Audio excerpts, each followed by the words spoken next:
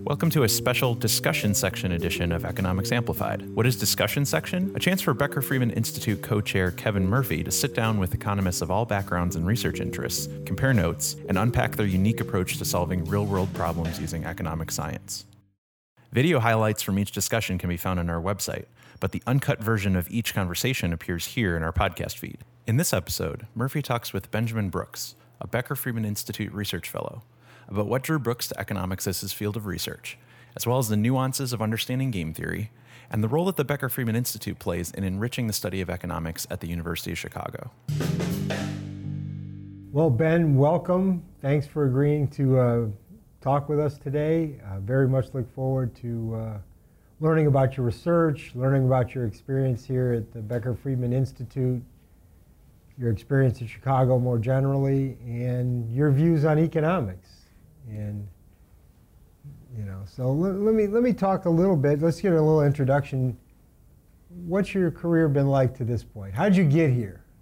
Well, I was a graduate student at Princeton, and I studied economic theory, and then became interested in in economic theory and the particular areas of theory that I work on, game theory in particular, and so then that's where I started, and then after finishing my graduate studies at Princeton, I came to Becker Friedman Institute. Okay, let me ask you a couple questions. So obviously you have lots of talents, and you could have done lots of things. What drew you to economics? What made you say, economics is where I want to apply my talents? That's a good question. I guess I started college having a broad set of possibilities on my mind as to what I could end up doing, and then took some economics courses and found that it was a way of thinking about the world that just very much appealed to me. Economics is thinking about fundamental questions about human behavior and human decision making, which is important to all of us, but at the same time it's using tools that are very methodical and careful, formalizing our ideas about human behavior using the language of mathematics. And I think that combination is very appealing to me as a way to talk precisely about what's actually an extremely rich and complicated subject. So I guess let me try to digest that a little bit. So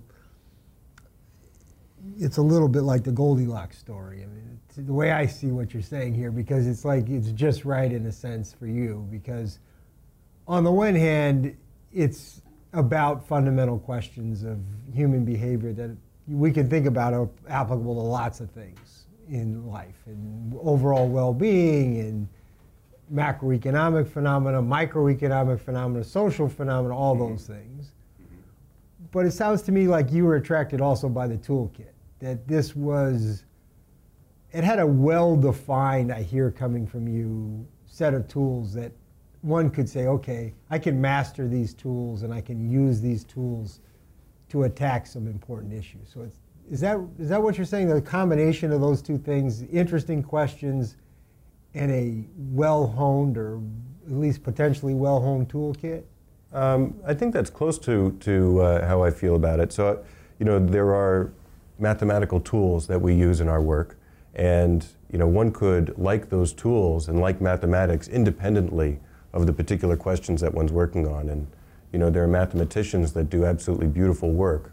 I guess that's what I'm asking. Why economics as opposed to mathematics, right, and why economics as opposed to another field of social science? But I guess I don't look at I do find the mathematics beautiful, but I don't think it's because of that I appreciate its use within economics. I think I start from really liking these questions about why do people behave the way they do. And in my view, what characterizes economics as a distinct science is this methodological commitment to thinking about individual decision making. Even macroeconomists who are talking about the behavior of entire countries are thinking about countries as an aggregate of individual decisions. And that I think is the primitive piece of economics that I really love and am interested in. But then, once you're interested in individual decision making, there are a lot of different tools and ways in which you can imagine approaching that, some more heuristic and some more logical perhaps.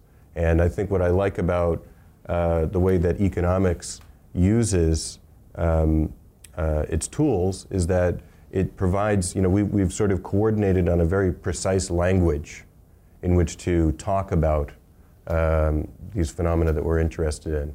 And I think that makes our conversation precise, and it allows us to reach sharper conclusions than we would be able to if we didn't use mathematics. Okay, so again, though, it's a combination of what you're trying to study and the importance of what you're studying, and the ability to study it in a systematic way that you think ultimately is going to allow us to make progress. And the reason, I guess what I'm saying, I'm hearing you say, that kind of corrects the statement I made before, makes it clearer, is it's the utility or the usefulness of the toolkit. Absolutely. Not the beauty of the toolkit. Absolutely. Is that attracts you to it. Absolutely. And I think you like the toolkit because it has a lot of useful tools. I like the toolkit because what it brings and the kind of conversation that it facilitates. And I think even within economics, it's not that we only communicate through mathematics. We have in casual discussion, informal introductions to what we're working on. But often I find that there is confusion or disagreement when you're in the introduction to a talk or reading the introduction to a paper. But then you get to the model, and all of a sudden everyone knows what we're all talking about, and you can have a much more focused discussion and clearer discussion about the issues. Yeah, one of the biggest problems, though, is when you try to go full circle and then say, okay, well, what did that teach us about the problem I was interested in? Right. That's, again, where the disagreements seem to come up. Right.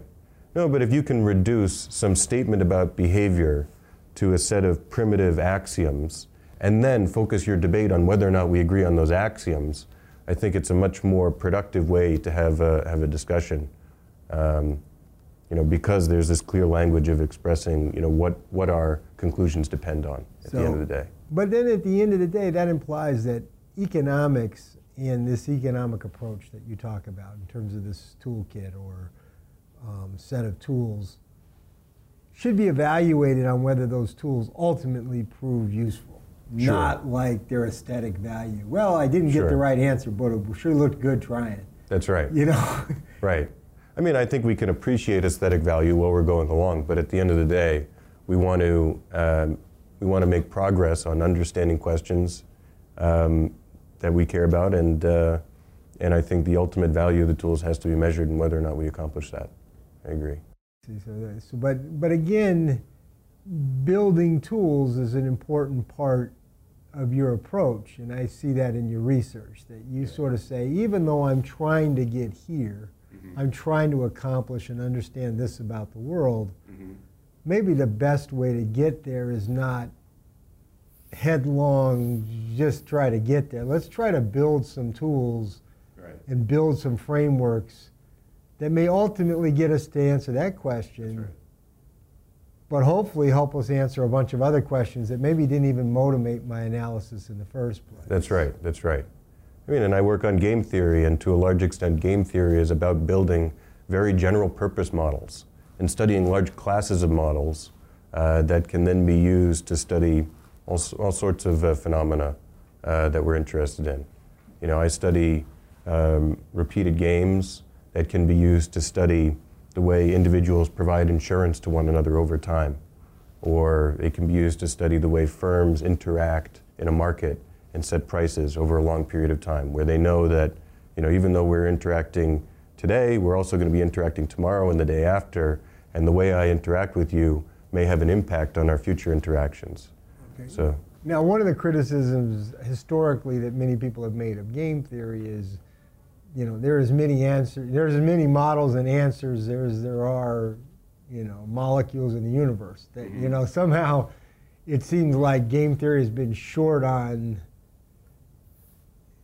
ultimate predictions about these kinds of questions, and it seemed very sensitive to the assumptions. How does your research help us make progress on that, or does it help us make progress against that alternative? Is this kind of making thinking about a more general set of frameworks or thinking about things more generally, is that going to help us get, or is that just going to make the set of imprecise predictions even less precise? I mean, that's an interesting aspect to me. That's a tough question, I guess, but I'm entitled to ask a few tough ones. No, it's a perfectly fair question. I guess I think that I think there are plenty of examples where game theory gives sharp predictions. But of course, it depends on what you put in. If you're willing to make strong assumptions, then game theory will give you sharp predictions.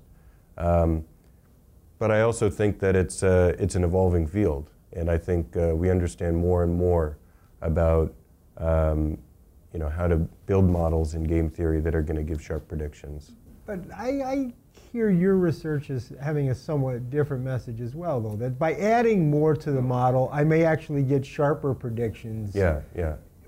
As opposed, which is interesting because Right. it sort of says I can make things more complicated in one sense, Yeah. but yet get more out of it, which kind of runs counter to this whole idea you get out what That's you right. put in. That's And- right. and So how I think- is that? How does that work? I think there's another perspective which is kind of opposite to the one that you started with, Kevin, which is that actually a lot of game theory in the past has made strong assumptions and gotten very precise predictions, but maybe those assumptions lack in realism or aren't a good fit for a lot of the markets or aspects of the economy that we want to study. So an example of this is I work on auction theory, studying institutions for determining who is going to get some good and what they're going to pay for the good, for example, although you can think of other institutional design problems in using these tools.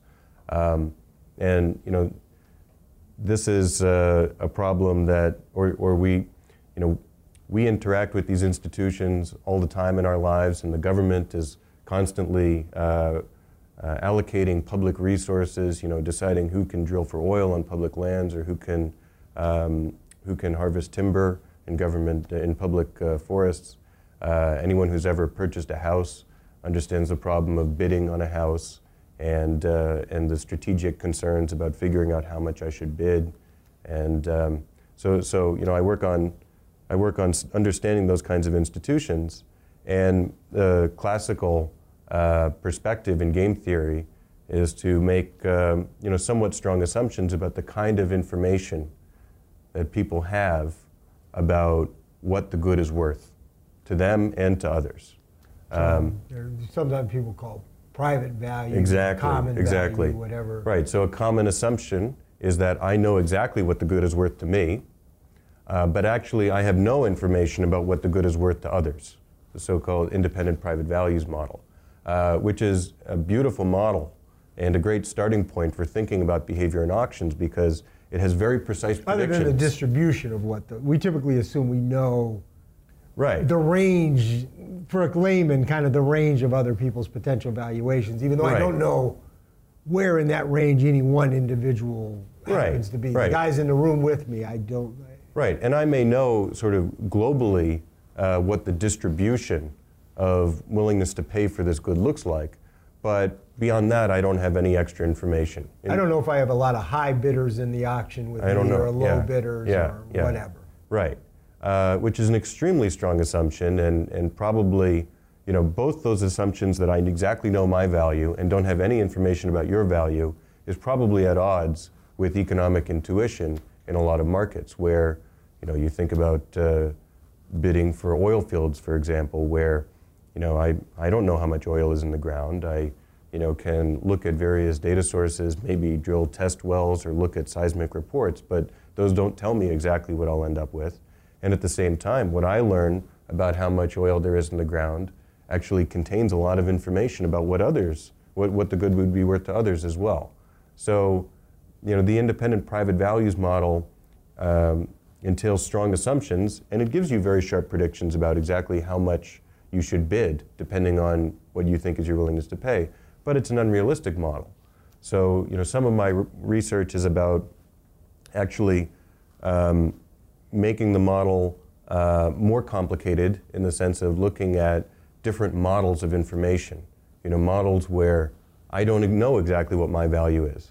Models where maybe I learned something about my value and I also get some information about what your value is. And thinking about what restrictions that places on behavior. Okay, so now the idea that that was a very restrictive model That's not new. was not new to you. No, absolutely but not. you added value by having a way to kind of approach that problem and maybe answer that existing question better than had been done before. I think so. I think on the face of it, recent project that I've been working on is studying the first price auction.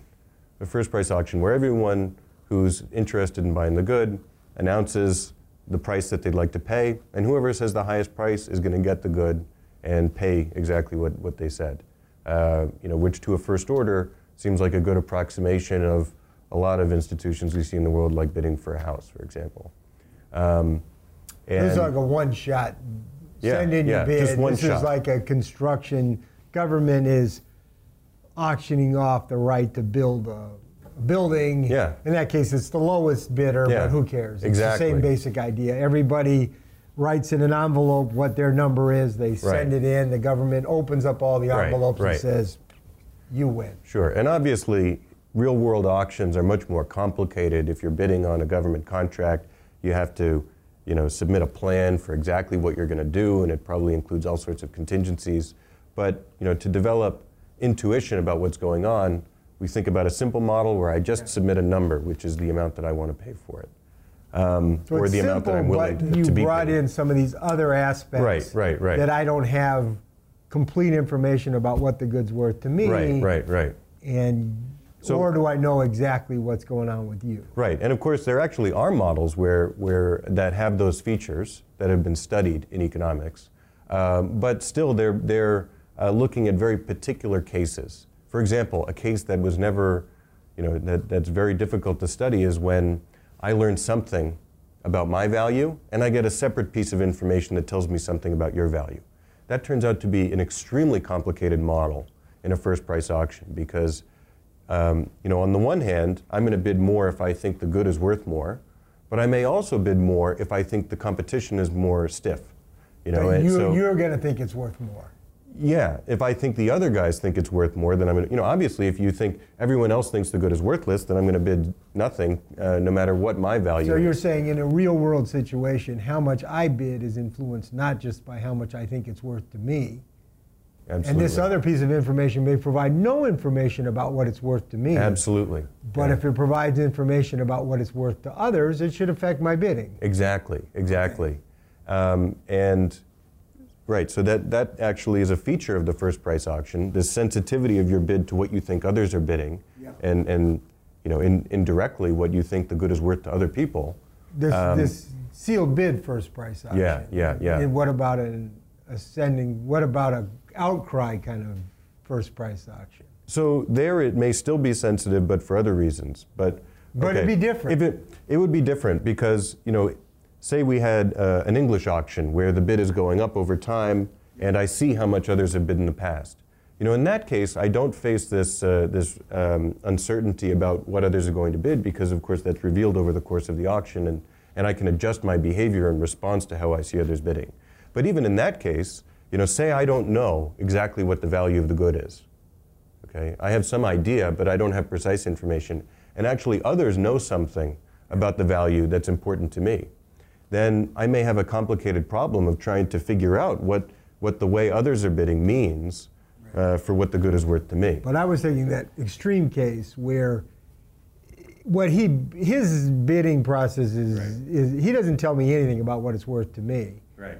In your seal build case, that would still figure into my bid, but even in that outcry kind of auction, maybe not. Sure. And that is a classic argument, actually, for using outcry or an English auction with an ascending price. Right. But at the same time, we see first price auctions in use all over the place. Absolutely. That's one of the questions I was going to come to. Again, and this I think is the theme I heard you talk about, we talked about before, which is you're making this model more general. Right. But at the same time, that's helping us explain things that we see. Right. It's making the model more useful. I think it is. Well, okay, so I think there are a few reasons why we want to make it more general. One is that the models that we've been using make precise predictions, but those rest on strong assumptions. It's important to know what kind of behaviors we're ruling out. Okay, I think first of all, because we don't want, because that really tells us what the content is of the assumptions that we were previously making. I think that's especially important in combination with empirical work that tries to rationalize the way we see people bidding in the world by, through a model of what the good is worth to those individuals. So I suppose that's actually a second reason why I think it's important, which is having good models to bring to the data that make plausible assumptions. But I think another reason is that often there's a choice of what kind of institution to use to sell a good. And we'd like to know what are good institutions to use and what are not good institutions to use. And it's possible that this kind of richer analysis of a first price auction or of a second price auction is going to reveal features that actually change the way we rank those mechanisms. Or if you see people using a particular mechanism, you say, well, why in the world are they using that? That's right. You might say, well, they're just too stupid to use something else. Right. Or maybe that's a good mechanism to use right. the world that they actually face, even though it doesn't look so smart in the world that I assume that they face. That's right. So let me give you an example. And this is, again, something that's, that was previously observed and well known. But, the problem, a potential problem with this ascending price auction is that it's susceptible to collusion. You could have a bidding ring where the bidders get together in advance and agree that all but one of the bidders are not going to participate, or they're going to make token bids, and then one is going to bid a large amount.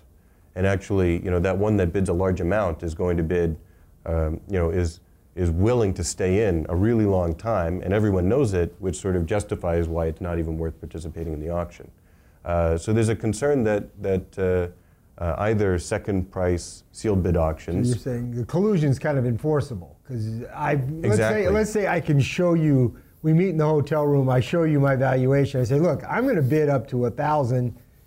I know you're only willing to bid 900, so you're going to lose. Exactly. We don't need an agreement for you to say I'm giving up. Then That's right. I mean, it's a little bit fragile because, maybe I'm going to lose, but in the ascending auction, there's no harm in me staying in to wait and see how the price evolves. Of course, there's harm for the guy who actually is ultimately going to get the good, but nonetheless, this is there are equilibria. There are plausible outcomes of the auction that have this collusive structure. On the other hand, a first price auction does not have those kinds of collusive equilibria, and that's true both in the classical models, but I won't know if you're cheating. No, it's true. Until after the fact. You won't know if I'm cheating or if the bidders I'm saying I agree. Like take in the ascending price auction, right? Yeah. I convince you that I'm willing to go up to 1,000. Right. I know you're only willing to Right. go 900. So the agreement is, well, you'll just bid 500 and I'll get it for 501 Exactly. and we'll be done. Exactly. I can see in the ascending price auction whether you're cheating on that agreement and you're now bidding 510. Sure. When you're submitting your bids, Sure. and that's the kind of thing you're talking about. Not exactly, actually. So why? Well, in my kind of analysis, I'm thinking about a fixed mechanism, a fixed auction format. But why is there more collusion in one than the other? What I'm saying is that in the English auction, there is an equilibrium where it's optimal for some of the bidders to bid token amounts because they know that the other bidder is going to bid an astronomical amount. But how is that related to collusion? It would seem to me that the reason that makes collusion easier is because if the guy were to then deviate from that to another strategy, I would become very aware of it in the auction, okay. but I wouldn't see it in the sealed bid auction. The benefits to cheating are much greater. Sure.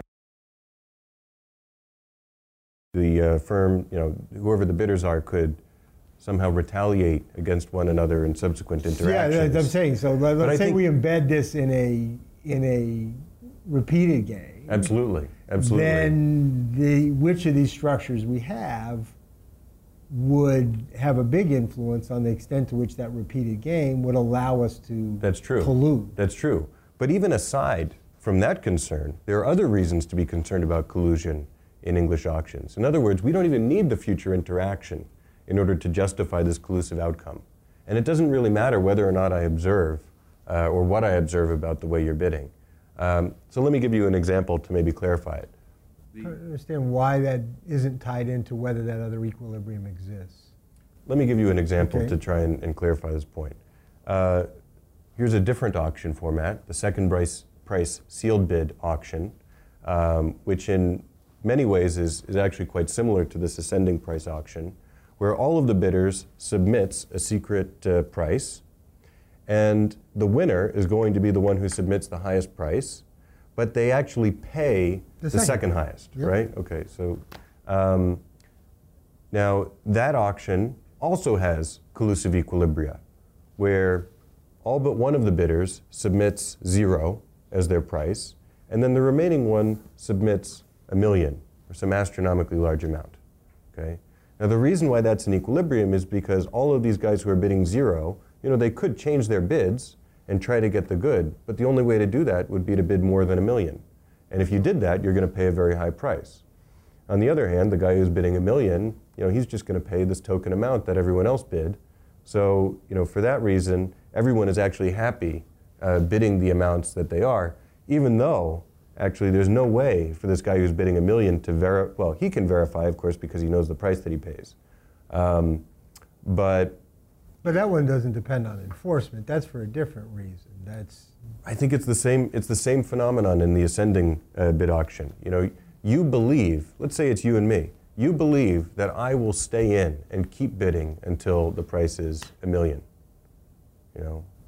Even though I won't, but will I really do that in the ascending price auction? I probably wouldn't. Okay. In the ascending price auction, I'm the one who would renege on that deal, right? I'm the guy who, when it was only worth $1,000 to me, would have an incentive to say, wait a minute. Okay, fair enough. I'm not really going to build that $1 million. Right. And so... It depends, yeah, exactly. So, and I think that's a fair point. And, there are models of the English auction where it would be harder to sustain that kind of occlusive behavior.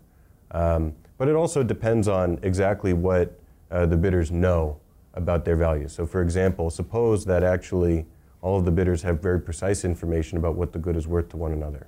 In that case, whoever has the highest willingness to pay, we could know that that guy is actually just going to keep bidding until his value, and so it's not even worth me participating in the auction. I might as well just, bid some token amount or not bid at all. But it's also not, the thing that's also interesting is how robust is it to small deviations from the game you set up? Now you say there's a little bit of participation cost. Sure.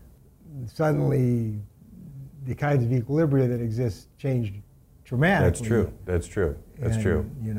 Yeah. So I think these are all, very important concerns and sensitivities of the standard models we use. In my research in particular, I think I've focused on particular forms of sensitivity of these models. In particular, the sensitivity, like we were talking about before, to exactly how you model what I know about what the good is worth to me and what I know about what the good is worth to you. And even aside from these issues of collusion, even just thinking about this first price auction mechanism that we see all over the place in the world, different assumptions about information can have a big impact on bidding behavior, can have a big impact on the revenue outcome of that auction. So that's what I'm trying to understand. Is there a place in the world where you could say, well, having looked at the world this way and thought about these informational issues, that helps me understand why I see what I see in the world? That I might have expected to see something else based on prior research, but my analysis has told me, well, geez, that's why I think I see what I do. I think Any examples of that you would point to? that is a good question. I think that there are all sorts of examples. I would say that there are all sorts of examples of markets where I think information has a complicated form that's not accurately described by any of our classical models. So, I think if we want to understand those markets, it's you need a more flexible model. So, a common exercise that applied economists do is study bidding behavior in a particular market and try to understand whether or not that auction is functioning well or functioning poorly. Okay? And whether or not it's functioning well depends on what you think the good is worth to the people who are actually bidding. So you would that say market. I might have a market where, based on a standard model, I conclude the market's, say, functioning poorly. Exactly. But actually it may be doing a good job of Exactly. in a more complicated way. Exactly. Like, for example, suppose you're concerned about whether or not the government gets good prices for goods and services that it wants to purchase, or whether or not the government is obtaining sufficient revenue for selling public resources. In that case, the answer to that question is going to depend on what you think people are bidding relative to what the good is actually worth. Yep. Okay? So you have to have a method for figuring out what they're worth, what these bidders think the good is worth, just from observing their bidding behavior. And the standard approaches, or many of the standard approaches that we have to that problem, make assumptions like, I know exactly what the good is worth to me, that the bidders know exactly what the good is worth to them. Or they make assumptions like, I don't get any information about what your value is, except for maybe just knowing what my willingness to pay is. Okay, so let me try to translate that for somebody. Okay. So what a traditional approach to analyzing these problems is, I set out a pretty specific model of bidding of the environment, which leads to a pretty strong prediction about the way in which people bid. Right. I then don't really know what a good is worth because I never actually get to see that. Right. All I get to see is people's bids. But in those models, I can back out what it's worth from their bidding behavior. Exactly. And then I can say, well, geez, this model based on that seems to be leaving a lot of money on the table. Right. But you can come back and say, well, wait a minute. If you drop some of those assumptions, there's a view of the values that's actually much more consistent with this auction working well. That's or right. The reverse could be true as well. That's right. For example, a general principle is that if there's more correlation between the bidder's values, then that will induce them to bid more aggressively. So now if you think that there could be correlation, then actually that's consistent with the auction performing better in terms of revenue, because the value, the willingness to pay that would rationalize the bidding behavior that you observe is much closer to the bids. Yes. Right? So one reason for that might be that there's correlation in our values. Maybe we also actually get precise information that our values are similar, which would also induce more aggressive bidding.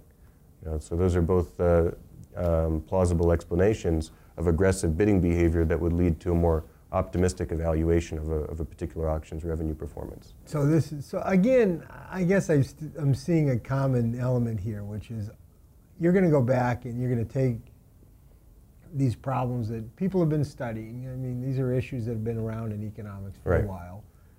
You're going to say, look, to do a better job of using these models in practice, we have to understand them better. And we have to add some missing elements. And now most people would characterize that as economic theory.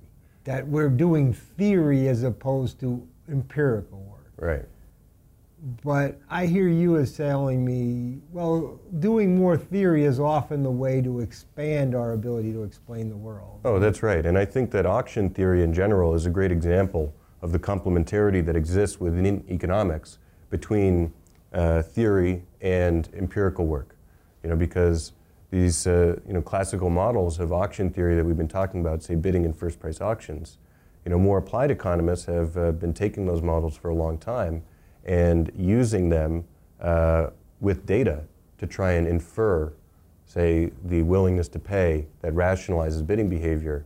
So, really, I think there's a tight complementarity between developing better models and better empirical work.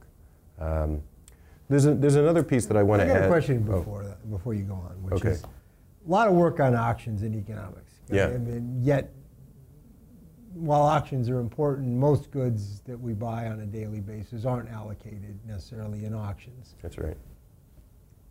Is the understanding we gain from auctions limited to auctions, or does it help us understand the broader set of markets and worlds that we see, the much greater fraction of goods that are allocated in more traditional price setter type environments where either the market is setting the prices or individual sellers are setting prices? Do you think this is limited to just thinking about government procurement and explicit auctions, or do you think these apparatuses that you've talked about developing in the underlying theory structure is going to help us understand the broader set of markets out there? So, absolutely. The kind of tools that I work on can be useful for understanding other kinds of markets. And you've done some of that, right? I have done some of that. So I have some research which is on price discrimination by monopolists. That's the work I have in mind here. So this wouldn't come into the auction literally. That people would say this is not auction. This is a price setter out there setting prices. Right. I guess it's connected with the comment I was going to close on, which is that another a big piece of this work is that I don't know what the right model is of information, in the auction setting, and maybe there are many markets with that are populated by a monopolist where I don't know what the right model is of what the monopolist knows about their consumers. Now, when you say monopolist, you don't literally mean the sole seller out there right? You mean somebody who's out monopoly there, power. Somebody who's out there setting prices, choosing. He's not a wheat farmer, but we need not limit this to the sole seller of a different class of commodities. Maybe he has a unique product. Right. But this theory, again, in the spirit we've been talking about, would apply to lots of people out there. Sure. Lots of behavior. That's right.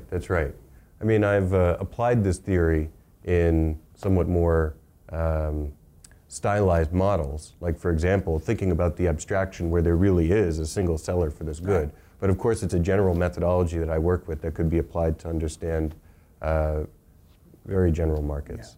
Yeah. But I guess what I was going to say, Kevin, is that we were talking about how there are a lot of classical models in game theory that rely on very particular assumptions, say, about information. And my view is that information is something that's very hard to measure in the real world. There's very few situations where we think we really can measure directly or observe directly what one economic agent believes about the private information of other economic agents. We can try to infer it from the way they behave, but we seldom observe it directly.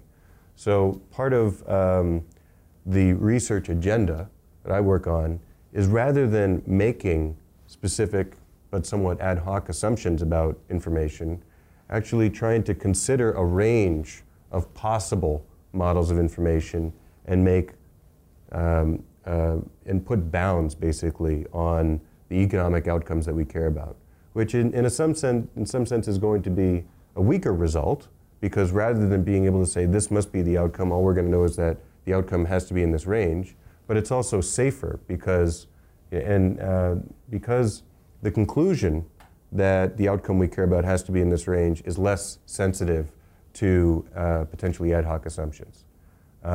So, to talk about that in a setting that's aside from the auction context, we were just that's kind of what some of your auction work has done, but it's also exactly. It's also what my work on monopoly pricing has done. So, for example, suppose we have a market where there's a lot of variation across consumers in willingness to pay for a good. Then there's an incentive actually for firms to try and find out or learn something or use available information about consumers' willingness to pay for the good in order to tailor the price. Because if I know that this consumer is willing to pay a very high price, and of course I would like to charge that consumer a high price, and then if some other consumer is only willing to pay a low price, then of course I'll just charge everybody what they're willing to pay. And on the whole, that would generate greater revenues for the monopolist or for the seller. And there's an extremely long literature in economics studying discriminatory pricing, studying the impact that discriminatory pricing will have on how well markets function, how much surplus will be generated. Again, like the auction case that we were talking about before, that classical literature looks at examples that have a lot of structure on exactly what the willingness to pay looks like in different groups of consumers. Mm-hmm. And it leads to, in many cases, sharp predictions about what should be the welfare consequences of discriminatory pricing. But at the same time, those are strong assumptions, and we think that actually in the real world it's entirely possible that demand curves and willingness to pay is much more complicated than the ones that are assumed in order to get those sharp results. So some of my research is looking at what we would be able to say, what are the empirically testable consequences of just knowing, for example, what the average distribution looks like of willingness to pay across the entire market. What are the consequences of that for the outcome of discriminatory pricing? If all we know is that across the entire market, this is what the distribution looks like of willingness to pay, and we know that the monopolist, whatever information the monopolist has, is going to set prices optimally, what are the possible welfare outcomes? And what can you learn from a given set of observed outcomes? Well, actually, it's one thing we learn is actually a kind of negative result. In a sense, there's very little that we can say without having more information about exactly what demand looks like amongst different groups of consumers. Just knowing what the willingness to pay looks like across the entire market is extremely uninformative. So I would say, in some sense, it's a negative result because it says that there's very little empirical content to just assuming that that the monopolist is setting prices optimally without saying exactly what kind of information the monopolist has. But on the other hand, it clarifies what we need to do empirically, which is that if we really want to understand what the welfare consequences will be of setting different prices for different consumers in healthcare markets, so let's then try we really to need put some meat on this. Okay. So I see a seller and he's got 5 different prices and selling a certain amount at each of those prices. That's what I see in equilibrium. Sure. And you're saying, well, what does that tell me about, absent any other information, that's all I see. Right. Is the 5 prices and 5 quantities. Well, that I think will tell you extremely little about how much surplus you're getting relative to. So now let's add some. But what other kinds of information would we think we would have as an economist studying this market? Well, okay, so I mean, there's just an absolutely enormous amount of work in economics on trying to estimate demand curves, right? And it's a very complicated problem, and you need some source of variation in prices that allows you to trace out how the number of consumers varies with prices. Now, there may be a situation where the monopolist has been setting, or the seller has been setting the same prices for everyone, and maybe we've seen variation, but we've only seen variation in the price for everyone. So that has allowed us to figure out what the demand curve looks like across the entire market. Okay, so you're saying, what if I had a market where there was no price discrimination, and I was able to identify the demand curve from that? So let's assume I got that. So maybe that's a competitive market that for some reason I can assume is in other ways the same as this, quote, monopolized market. Right. Then I see the monopoly market and I see my 5 prices and a bunch of quantities. Yeah. Now there's some restrictions on what that could possibly look like given the first one, because I can't have it, but assume it's consistent with that. Yes. What can I say about? That's exactly the point, is that you can't say very much if that's the only information you have. Even given that, because you don't know who's getting what. Well, you don't know if the monopolist were to, or the seller were to start setting different prices, exactly how the monopolist can set different prices. There are a lot of possible... But let's say I had 2 markets, and I had one market that I had seen a range of competitive prices, and so I would identify the demand curve. Okay. And then I saw another market where I saw a specific outcome of a monopolist charging these 5 prices and selling this much at each price. Right. Now there's some lower bounds.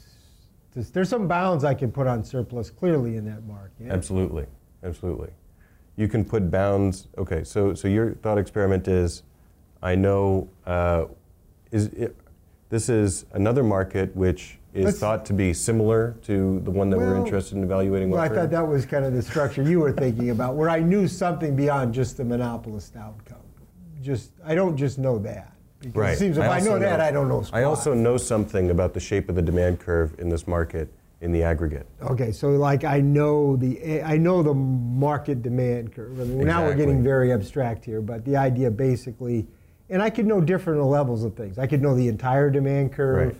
I could maybe only know one point on that demand curve. Because I might have seen an equilibrium where there was a single price in the marketplace. Exactly. And then the question is, what can I learn from that? Right, that's right. And the answer is that basically you learn very little if that's all you know. All you learn is that, if the monopolist were to start setting different prices for different groups of consumers, the monopolist can't be worse off. Consumers have to, of course, they voluntarily participate in this market, so they have to be paying weekly less than their willingness to pay on average. And there's an upper bound on the total surplus which can be generated in the market. Basically, those are the only things that you can say about the welfare outcome if that's the information that you start with. Because you can fill in the in-between parts. Right. So, but stepping back a little bit, this is part of a broader agenda of developing tools for thinking about for having flexible models of information that we can take to the data. In this case, it's the monopolist information you're thinking about here. Is that the information that I'm being flexible about? I'm not saying what the monopolist knows and doesn't know. Exactly. Not saying what the monopolist knows about different kinds of consumers' willingness to pay. But your consumers are still just passive, for lack of a better term, in this way of looking at the world. They're not strategic players in this model. No, that's right. They just see a price. If that price is less than what I think the good is worth, I'm going to buy it. Or what the good's worth to me. Right. So the tie back to information is about the information possessed by the monopolist. Exactly. Now the analog is, in some sense, to auctions. Is in an auction, everybody is a little bit in that monopolist. In many auctions, they're in that kind of a game where they're deciding, well, should I bid a little more and maybe get the good a little more, or bid a little less and get it less often. Right. And so that's why these are related. They're related because in the monopoly pricing example, you have a monopolist who's deciding what price they should set, and they anticipate that the number of consumers that purchase is going to respond to that price. In the auction case, you're choosing how much to bid, and how much you bid is going to impact how good the outcome is for you, because it's affecting the probability that you'll win and also how much you have to pay in the event that you win. And I guess that gets me back to my point, that Okay. you're getting this toolkit that you're developing, and this way of looking at these problems isn't limited to the context that you started in. That's right. You might have started in auctions. Ultimately, you can use it elsewhere. That's right. And in fact, it's part of it's part of a broader research agenda that's largely started by two of the guys that I work with, two other researchers who I work with, Dirk Bergerman and Stephen Morris. And they have, been thinking about this problem of tools for thinking about the role of information in strategic interactions in a flexible way. And I've been working with them actually in these research projects to apply it to markets and to specific institutions that we care about. And looking forward, we're trying to develop general tools for inference and identification. So, for example, say we've seen agents bid this way under a particular auction. What if we were to change the auction format? What are the predictions that we can make about how they'll bid in this different auction design? And how much have we learned about that from other contexts, from the context we saw? Exactly. That's kind of the idea. Exactly. Which is, of course, a very classical question in economics, but this toolkit is giving us new ways to think about that counterfactual analysis. So this seems to tie back to what got you into economics in the first place, which is this combination of addressing interesting questions, but also the ability to build a set of tools that's useful for analyzing that broad set of questions. I completely agree. And that gets bring me back to the BFI, and kind of one of the things that I think we always have to emphasize to people, which is the BFI is ultimately about tackling some important issues in economics and the kind of issues that economists are trying to solve.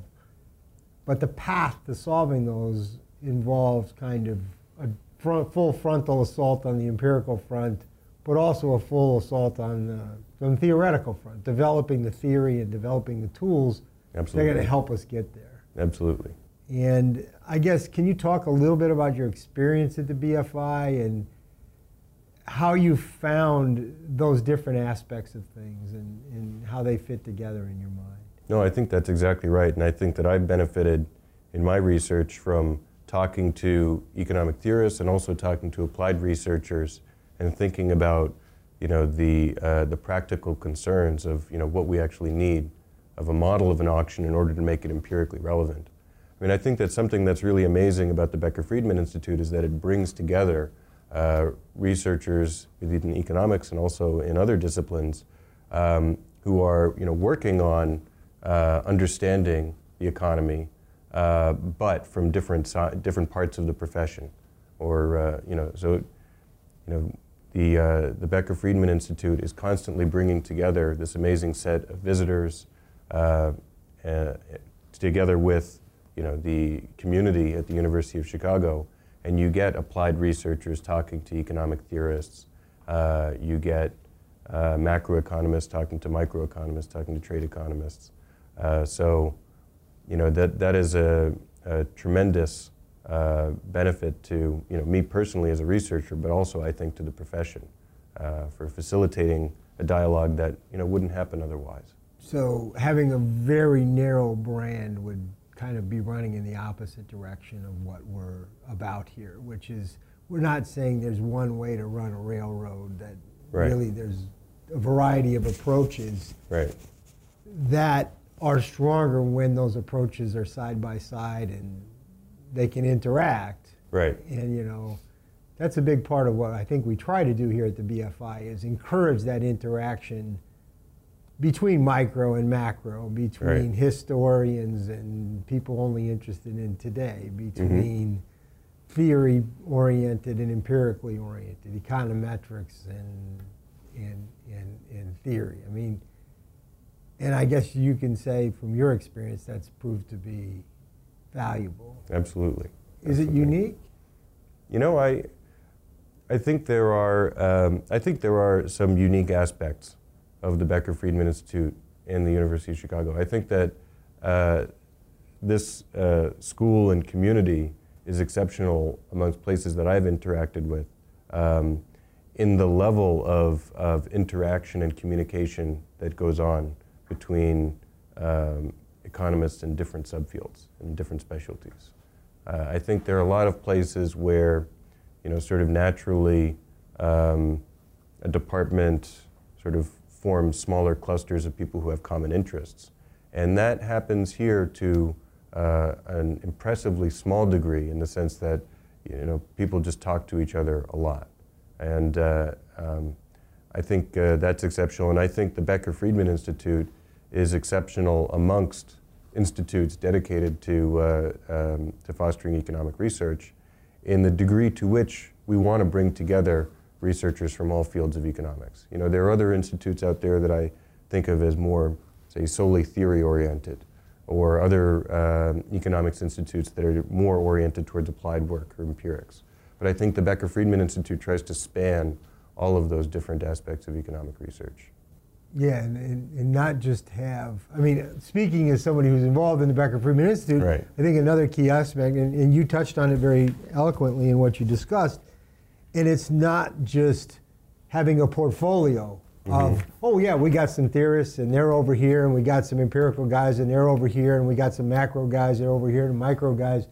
It's not that we have this portfolio of separate pieces. We really think putting them in a pot and kind of stirring them up exactly is really the way to make the soup. I agree. And they all end up producing different outputs. Not like we homogenize the output, but I think our view is they'll produce better output if they've had a chance to rub with the other molecules out there that are doing something different. I think that's right. I think you don't want theory just going off in its own direction. You want it to be grounded in practical and important questions. And I think that you're more likely to get that when you have a continuous dialogue between theorists and between applied economists. That's my personal view. Cool. So you've enjoyed your time so far at the BFI. It's been amazing. It's been amazing for me in terms of my productivity, and I think it's been also an amazing opportunity to contribute, actually, because I've been sort of allowed to play a role in developing programming and play a role in inviting excellent scholars to come to the Institute and interact with the community, and that's been extremely exciting for me. I've had a role in organizing conferences on the subjects which are closest to my heart. Yeah, and to put you on the spot, we also rely on your judgment a lot of times to help us think about directions we ought to go in and kinds of people we ought to be going after. We really value your input, and I think that should have become clear, but I just want to make sure you realize that as well. And that's one of the things I think is exciting about the Institute, is that I think we really feel like there's a major role to be played by junior people as well as senior people. This is an institute that's there to be really run by the researchers, and with a little guidance now and then, a little discipline, but nonetheless, it's a very researcher-driven institute, and I hope you've found that to be true while you've been here. I have. I'm honored and extremely flattered by the role that I've been given and allowed to take. There are a lot of, I think it's becoming more common in economics for young economists just coming out of graduate school to do a postdoc for a year or two before starting a position as an assistant professor. And I think the position, the research fellow or research scholar position at the Becker Friedman Institute is really unique amongst those postdoc opportunities in the degree to which you can become a participant in helping to run the Institute. I think that most of the time you're much more of a passive participant, but here there really is an opportunity to contribute that I've really appreciated. Another aspect I'll ask you about is, and one of the things we try to pride ourselves on, is that when you come to the Becker Friedman Institute as a research scholar or a research fellow, or come as a visitor, you're not just visiting the BFI and the circle of people who were at the Becker Friedman Institute. You're really visiting the economics community in Chicago more broadly. And I think I've certainly have found that to be the case, that your interactions are not limited to just, who's in the BFI as if it's a silo. It's right. not. No, and I think, we're situated in the same building as the storied economics department. We're immediately across the street from the Booth right over there. School. We can see them as we sit here. Exactly. And I think it really is, in many ways, one big community of economists here. So I've had, of course, tons of opportunities to interact with the economists at Booth and the economists in the department. It's actually an amazingly large group once you add it all up. The number of economists who were in Booth and in the department at the Harris Public Policy School and other people on campus who are interested in these issues. It is a large and vibrant community. And we encourage people such as yourself to take advantage of that. It's not like you're stealing away to go visit somebody else when you're here. That's part of what you're here for. Right. That's the way we see it. No, I think there are enormous complementarities. I think everyone benefits from having, the visitors coming from elsewhere and creating a broader set of ideas that we're all talking about. So. Great. Well, I'm glad to see you've enjoyed the BFI. I've enjoyed talking to you about your research.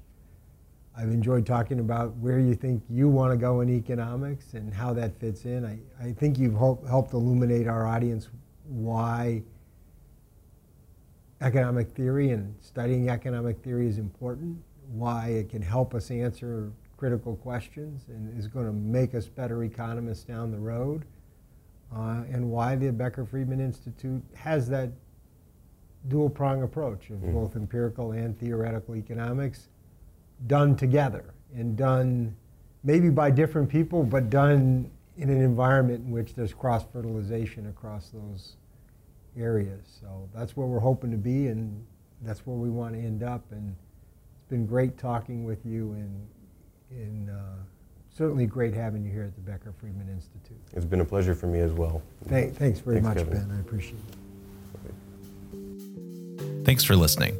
You can find more episodes of Economics Amplified on SoundCloud, iTunes, YouTube, and on our website. The Becker Friedman Institute for Research in Economics advances inquiry that illuminates our choices, our economy, our society, and our future. To learn more about the Institute, visit bfi.uchicago.edu.